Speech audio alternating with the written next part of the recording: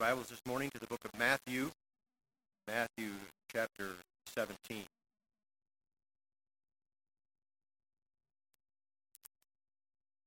You and I, we live in a world, our world individually, is bound by many limitations.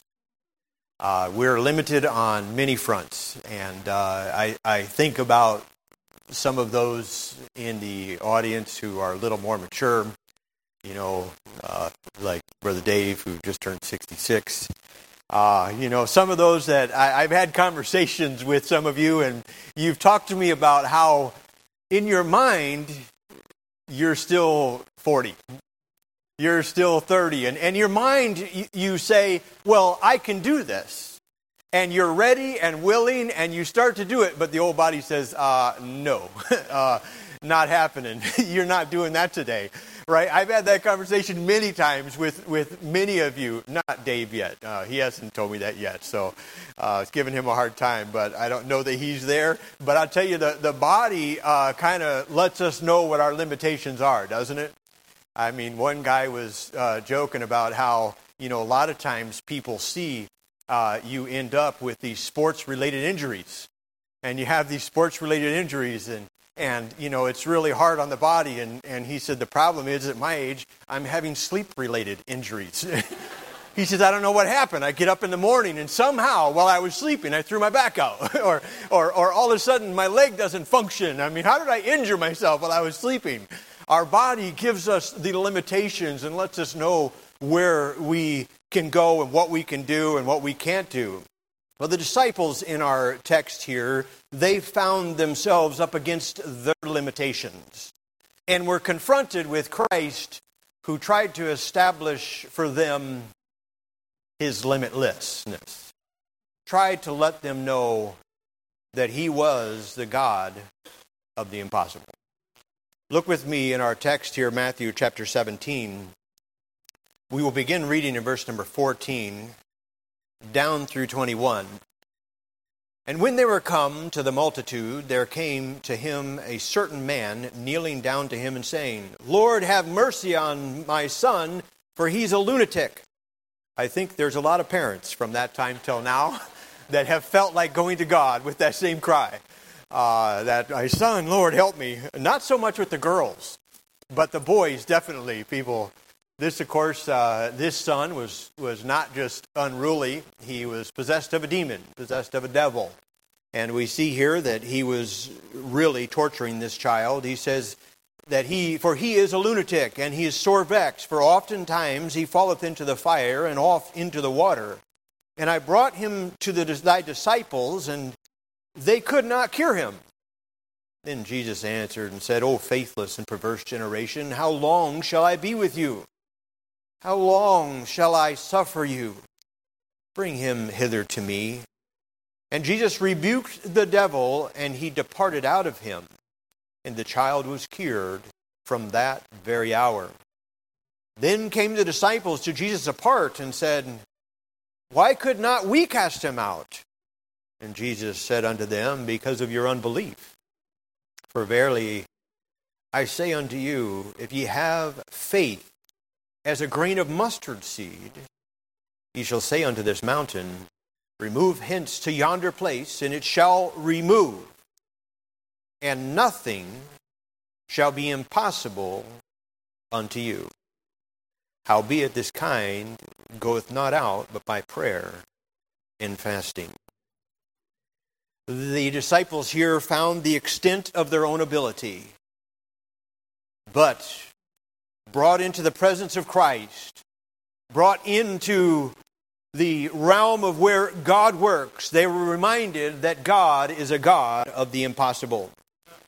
This morning the choir sang a song.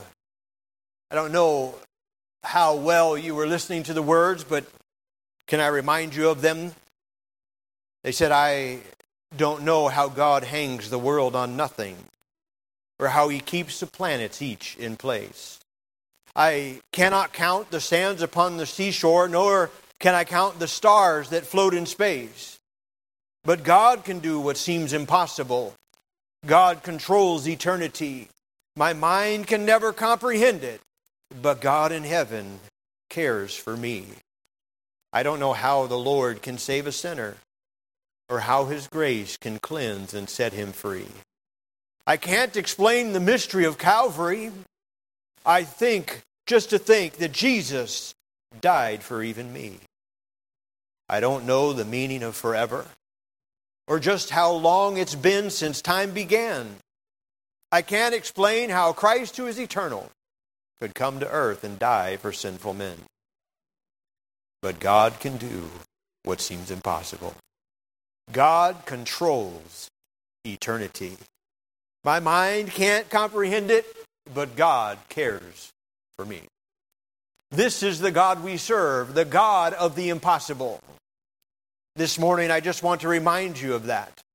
I want to exhort you and encourage you to reestablish in your heart and mind the awesomeness of the God we serve.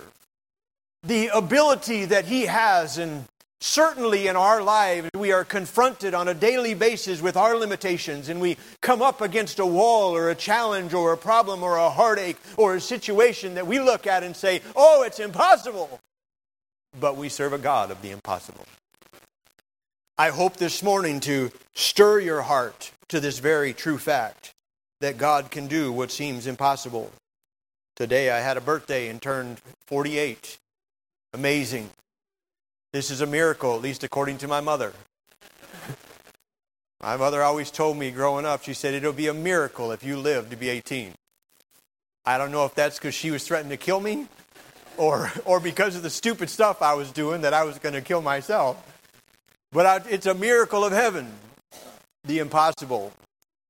I'm reminded of Garfield, who said, they say nothing is impossible, but I do that every day.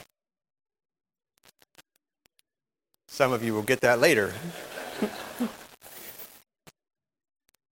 Beloved, the disciples had reached into their limitations and determined to give up. They just stopped. Christ called them and said, hey, bring the child over here. He said, come on, guys. I'm not going to be here forever. Come on, guys. Haven't you seen the power and the awesomeness of the Christ that you serve?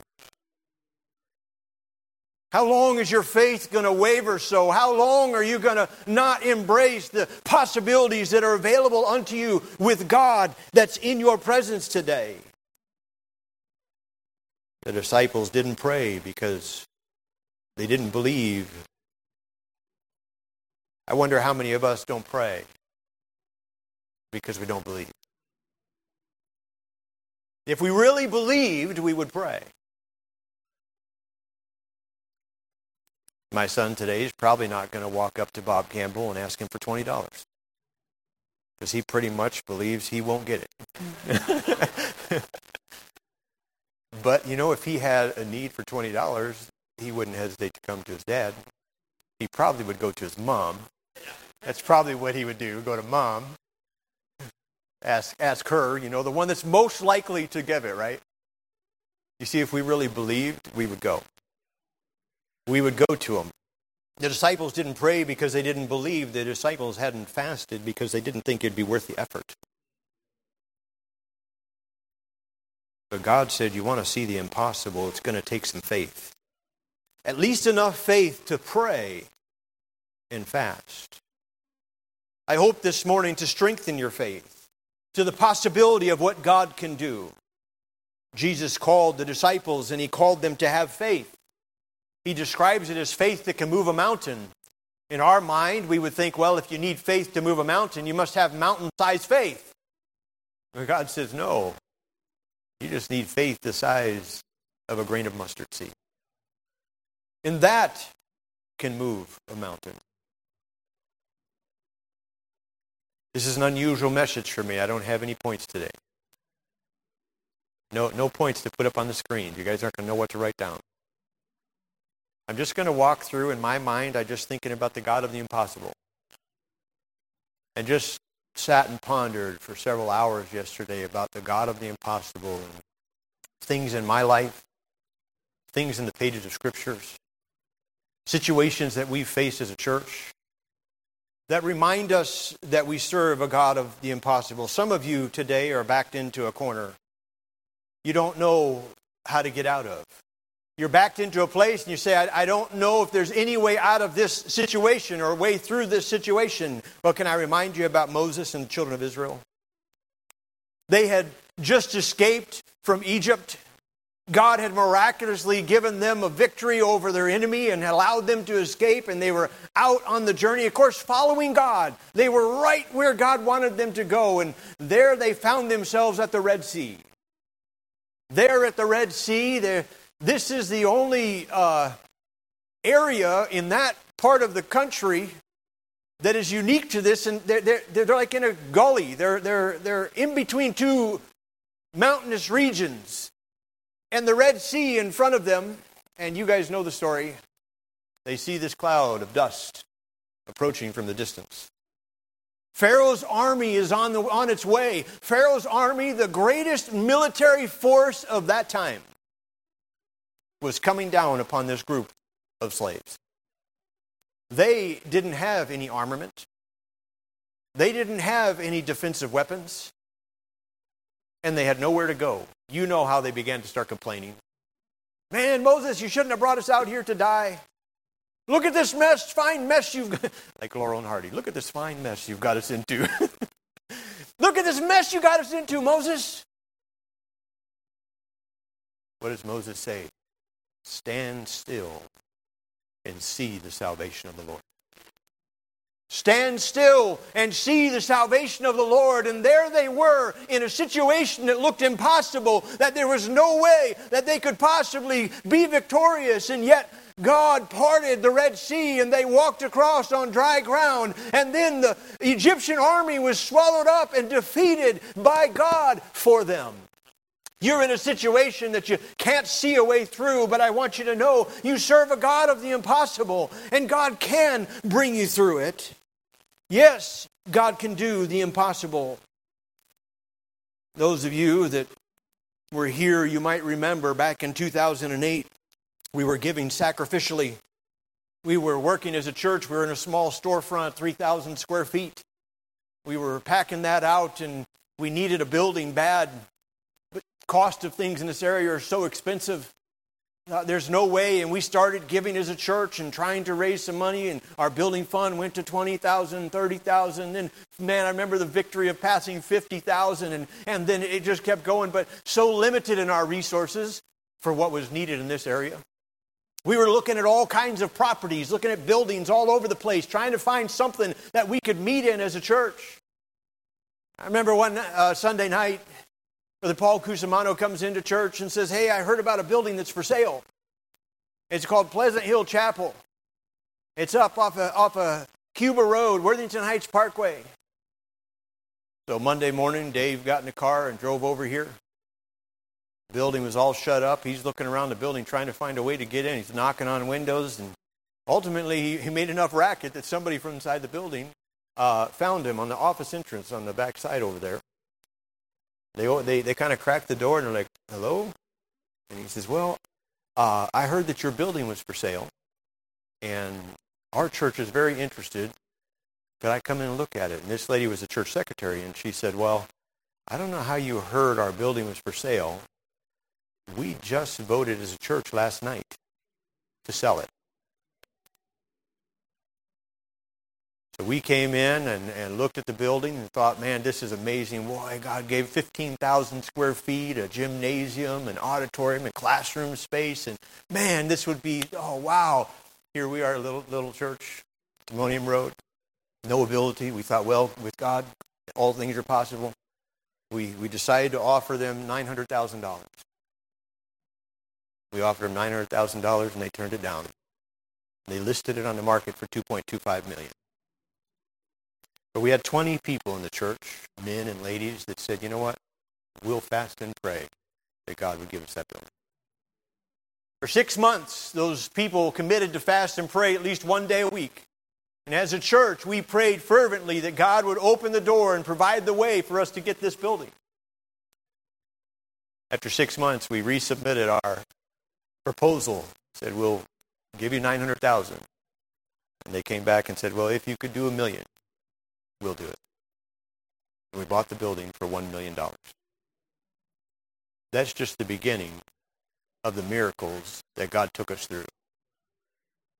I mean, I could, for the next 2.5 hours, I could tell you stories. Not the least of which the update this morning from Jehovah Jireh. We didn't have the money, even for the down payment.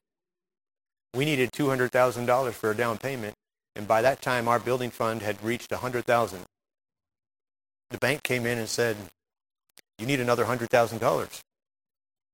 Dave said, "Well, we believe God's going to provide it." The bank said, "Well, that's fine and dandy, but we don't believe in that. We need on the dotted line. We need the money. Show me the money."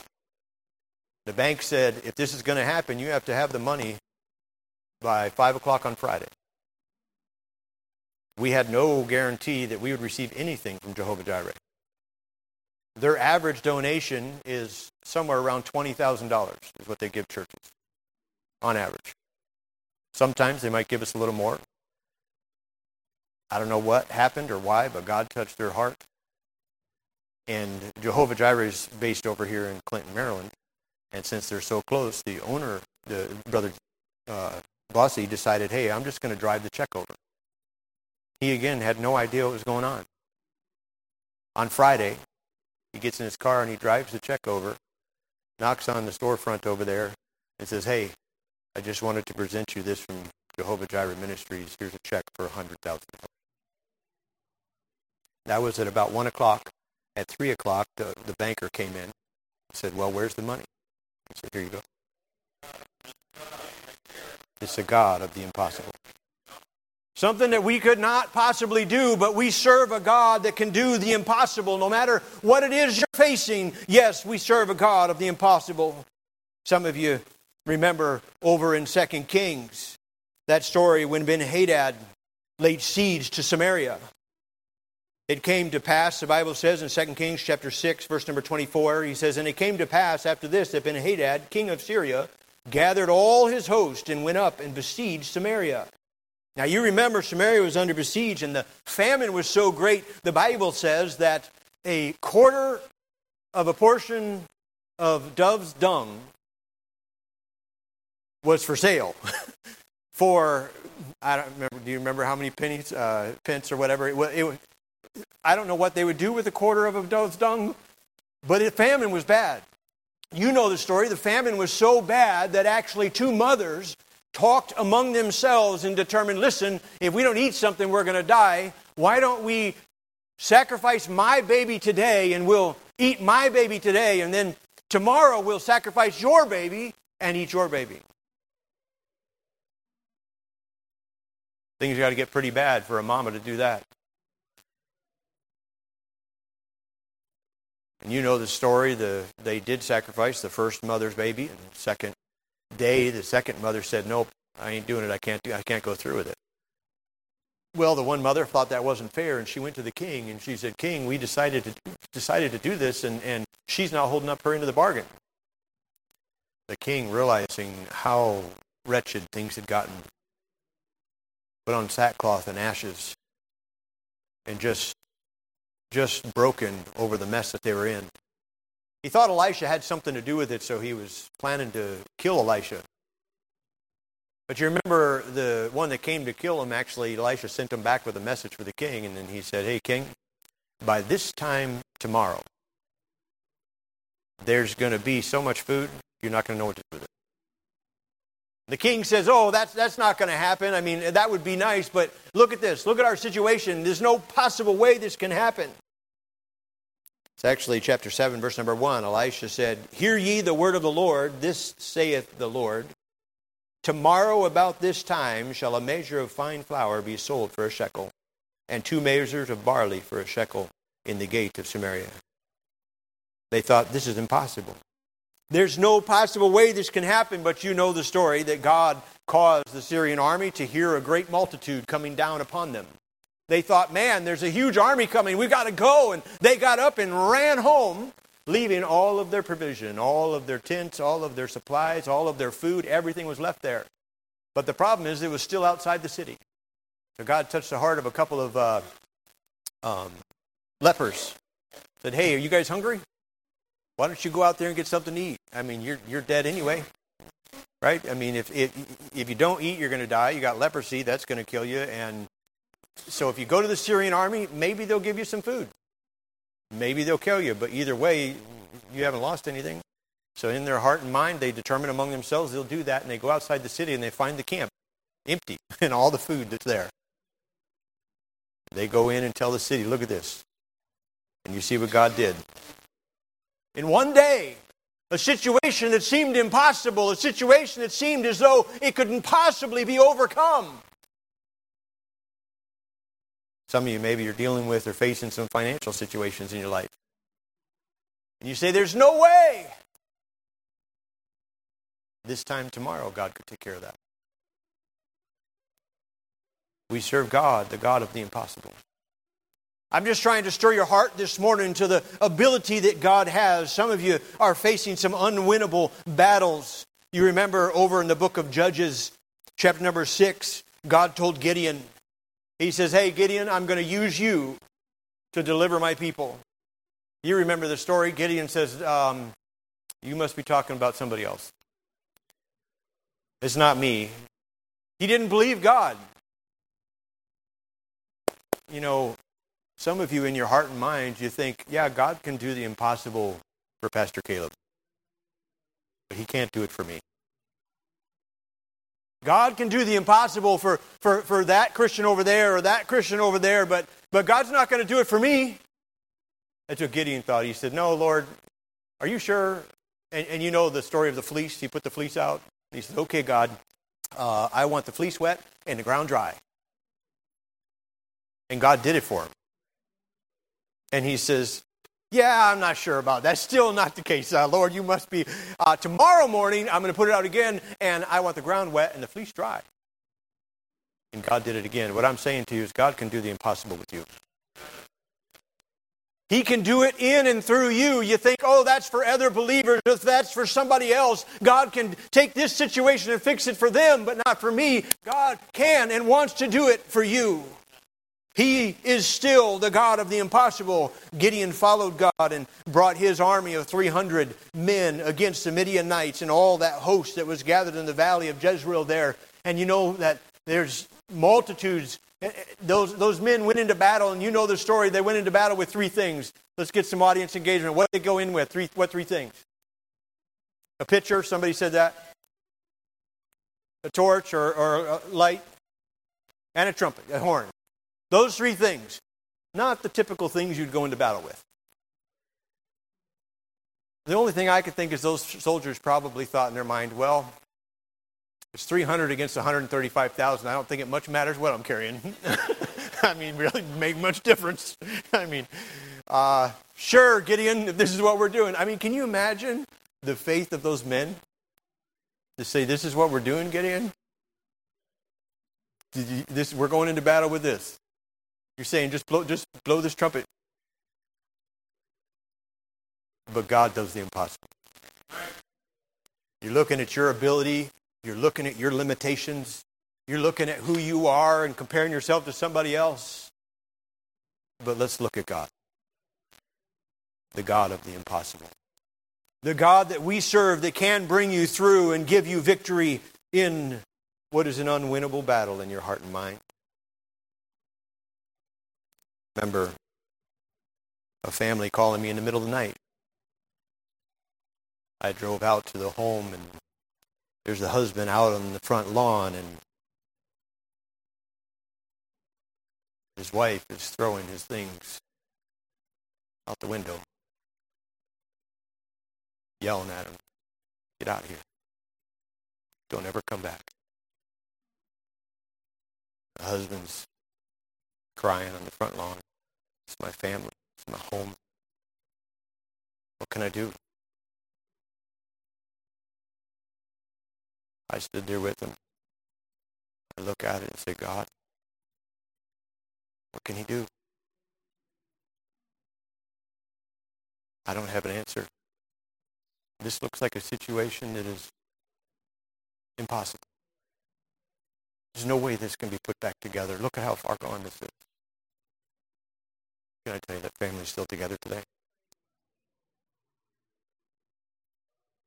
We serve a God, the God of the impossible. What you're facing. You remember a few years ago, we were in a court case against Baltimore County. You talk about a David and Goliath situation. And here we are, this small church. None of us have any money besides Dave. I mean, if we pooled all of our money together, did everything we could do, what I'm saying is we were up against our limitations. And here we were in a situation against Baltimore County. Do you know on the current ballot they're asking to raise over $300 million? Just what they're asking for on this ballot. That's not their budget. That's just what they're asking for on this particular ballot against the limitations of this little church.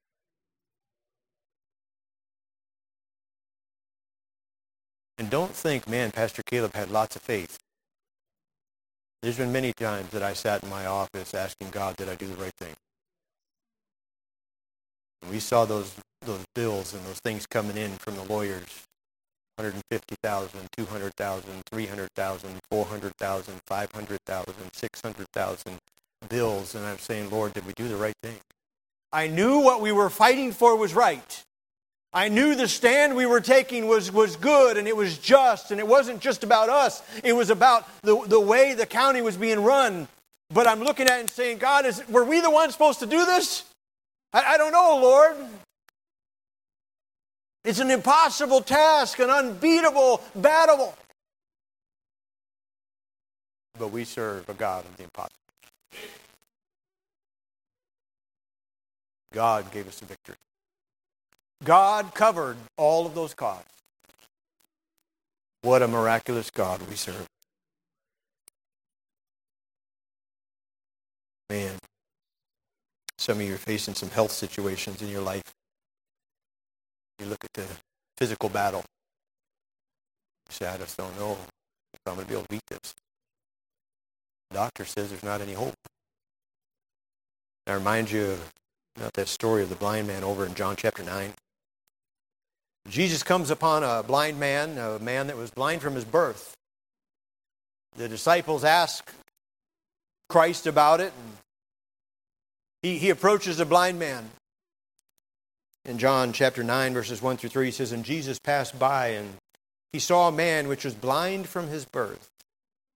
And his disciples asked him, saying, Master, who did sin, this man or his parents, that he was born blind? Listen to this. Some of you need this morning. He says, neither hath this man sinned nor his parents, but that the works of God should be made manifest in him. You might be going through something that you think, what did I do wrong? You didn't do anything wrong. You might be up against a challenge or a heartache or a situation. Something might have happened in your life and you say, why has this befall me?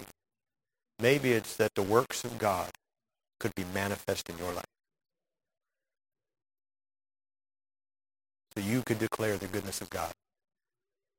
The victory that was wrought because you serve a God of the impossible. There was some great controversy over the healing of this man because, of course, Jesus did it on the Sabbath. You know, the Pharisees didn't like that. So they decided, well, is this man a sinner or is he a prophet? Some said, well, he must be a sinner or he wouldn't have done this on the Sabbath. And they said, well, no, he must be a prophet or else he couldn't have done this at all.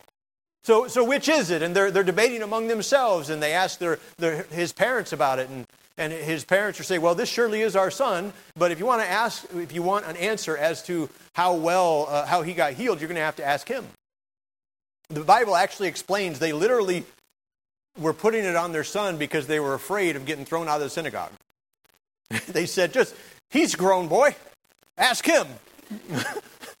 We're good. Yeah, that's our son. Find out what he says, And they go to him, and it's one of my favorite passages of Scripture. They go to him and they say, hey, how is it that you're healed? How is it that your eyes are fixed? I mean, is this man a prophet or is this man a sinner?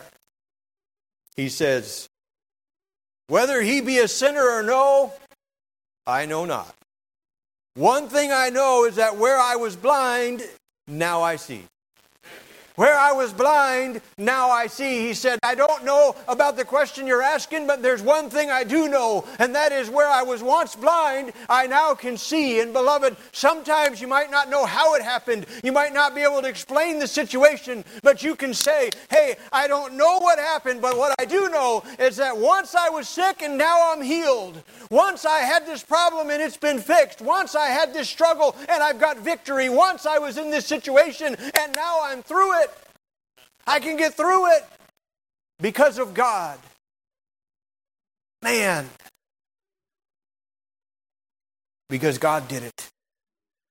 People want to take God's credit today. People want to say it's a mistaken diagnosis. Oh, we must have messed up. I was talking to somebody recently that went in with a diagnosis of cancer. Went through all the preliminary treatments, all the preliminary examinations. Went in for their first chemo treatment. Don't know why, but the doctor decided to do a scan. The doctor said, wait a minute. We're not seeing any markers here. There must be something. Wait, let's go back here and do some more tests because we're not seeing the markers that we're supposed to see. It doesn't look like you have cancer. Of course, the doctor says, oh, that's misdiagnosis. Somehow it must have read wrong. We say we serve a God of the impossible. Listen, God can do it.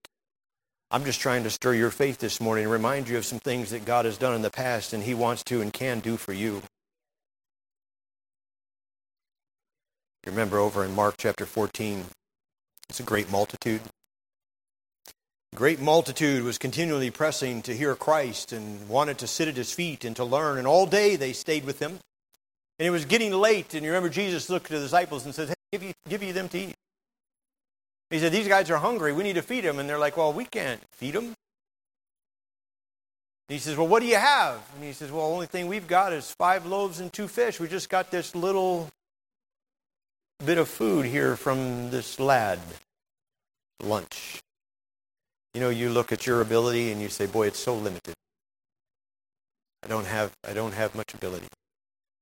I don't know how I can possibly meet this need. I don't know how I could possibly get through this.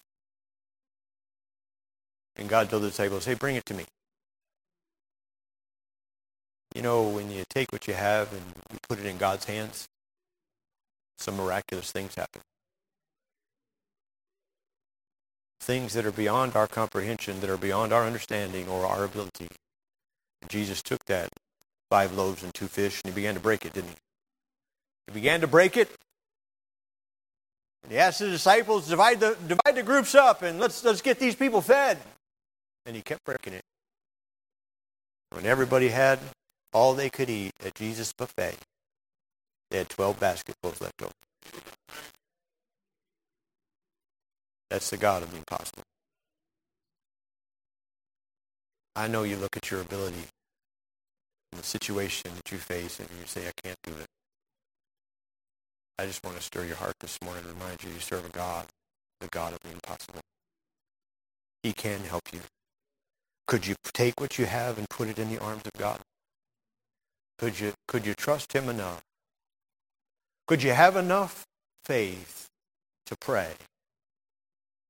Enough faith to maybe fast. Could say, God, I don't have the answer, but what I have I'm going to give you. I don't have the solution, but what I have I'm going to put in your hands, Lord. And God will bring you through. I've seen it over and over and over again. It's one of the thrills of being a pastor. Seeing God do the impossible in the lives of His people. Sometimes situations that I can't share with the whole church. They're not my stories to tell. But beloved, we serve the God of the impossible. He wants to do it for you. He wants to do it for you. Listen, do you have a need you can't provide for? This time tomorrow, God can make a way. Do you have a health challenge that looks impossible? Don't know how it happened, but God can do it. Are you facing some unwinnable battle or struggle in your life that you don't see how it can happen? We serve a God of the God of the impossible. Are you backed into a corner? Don't see any way out? Stand still. See the salvation of the Lord.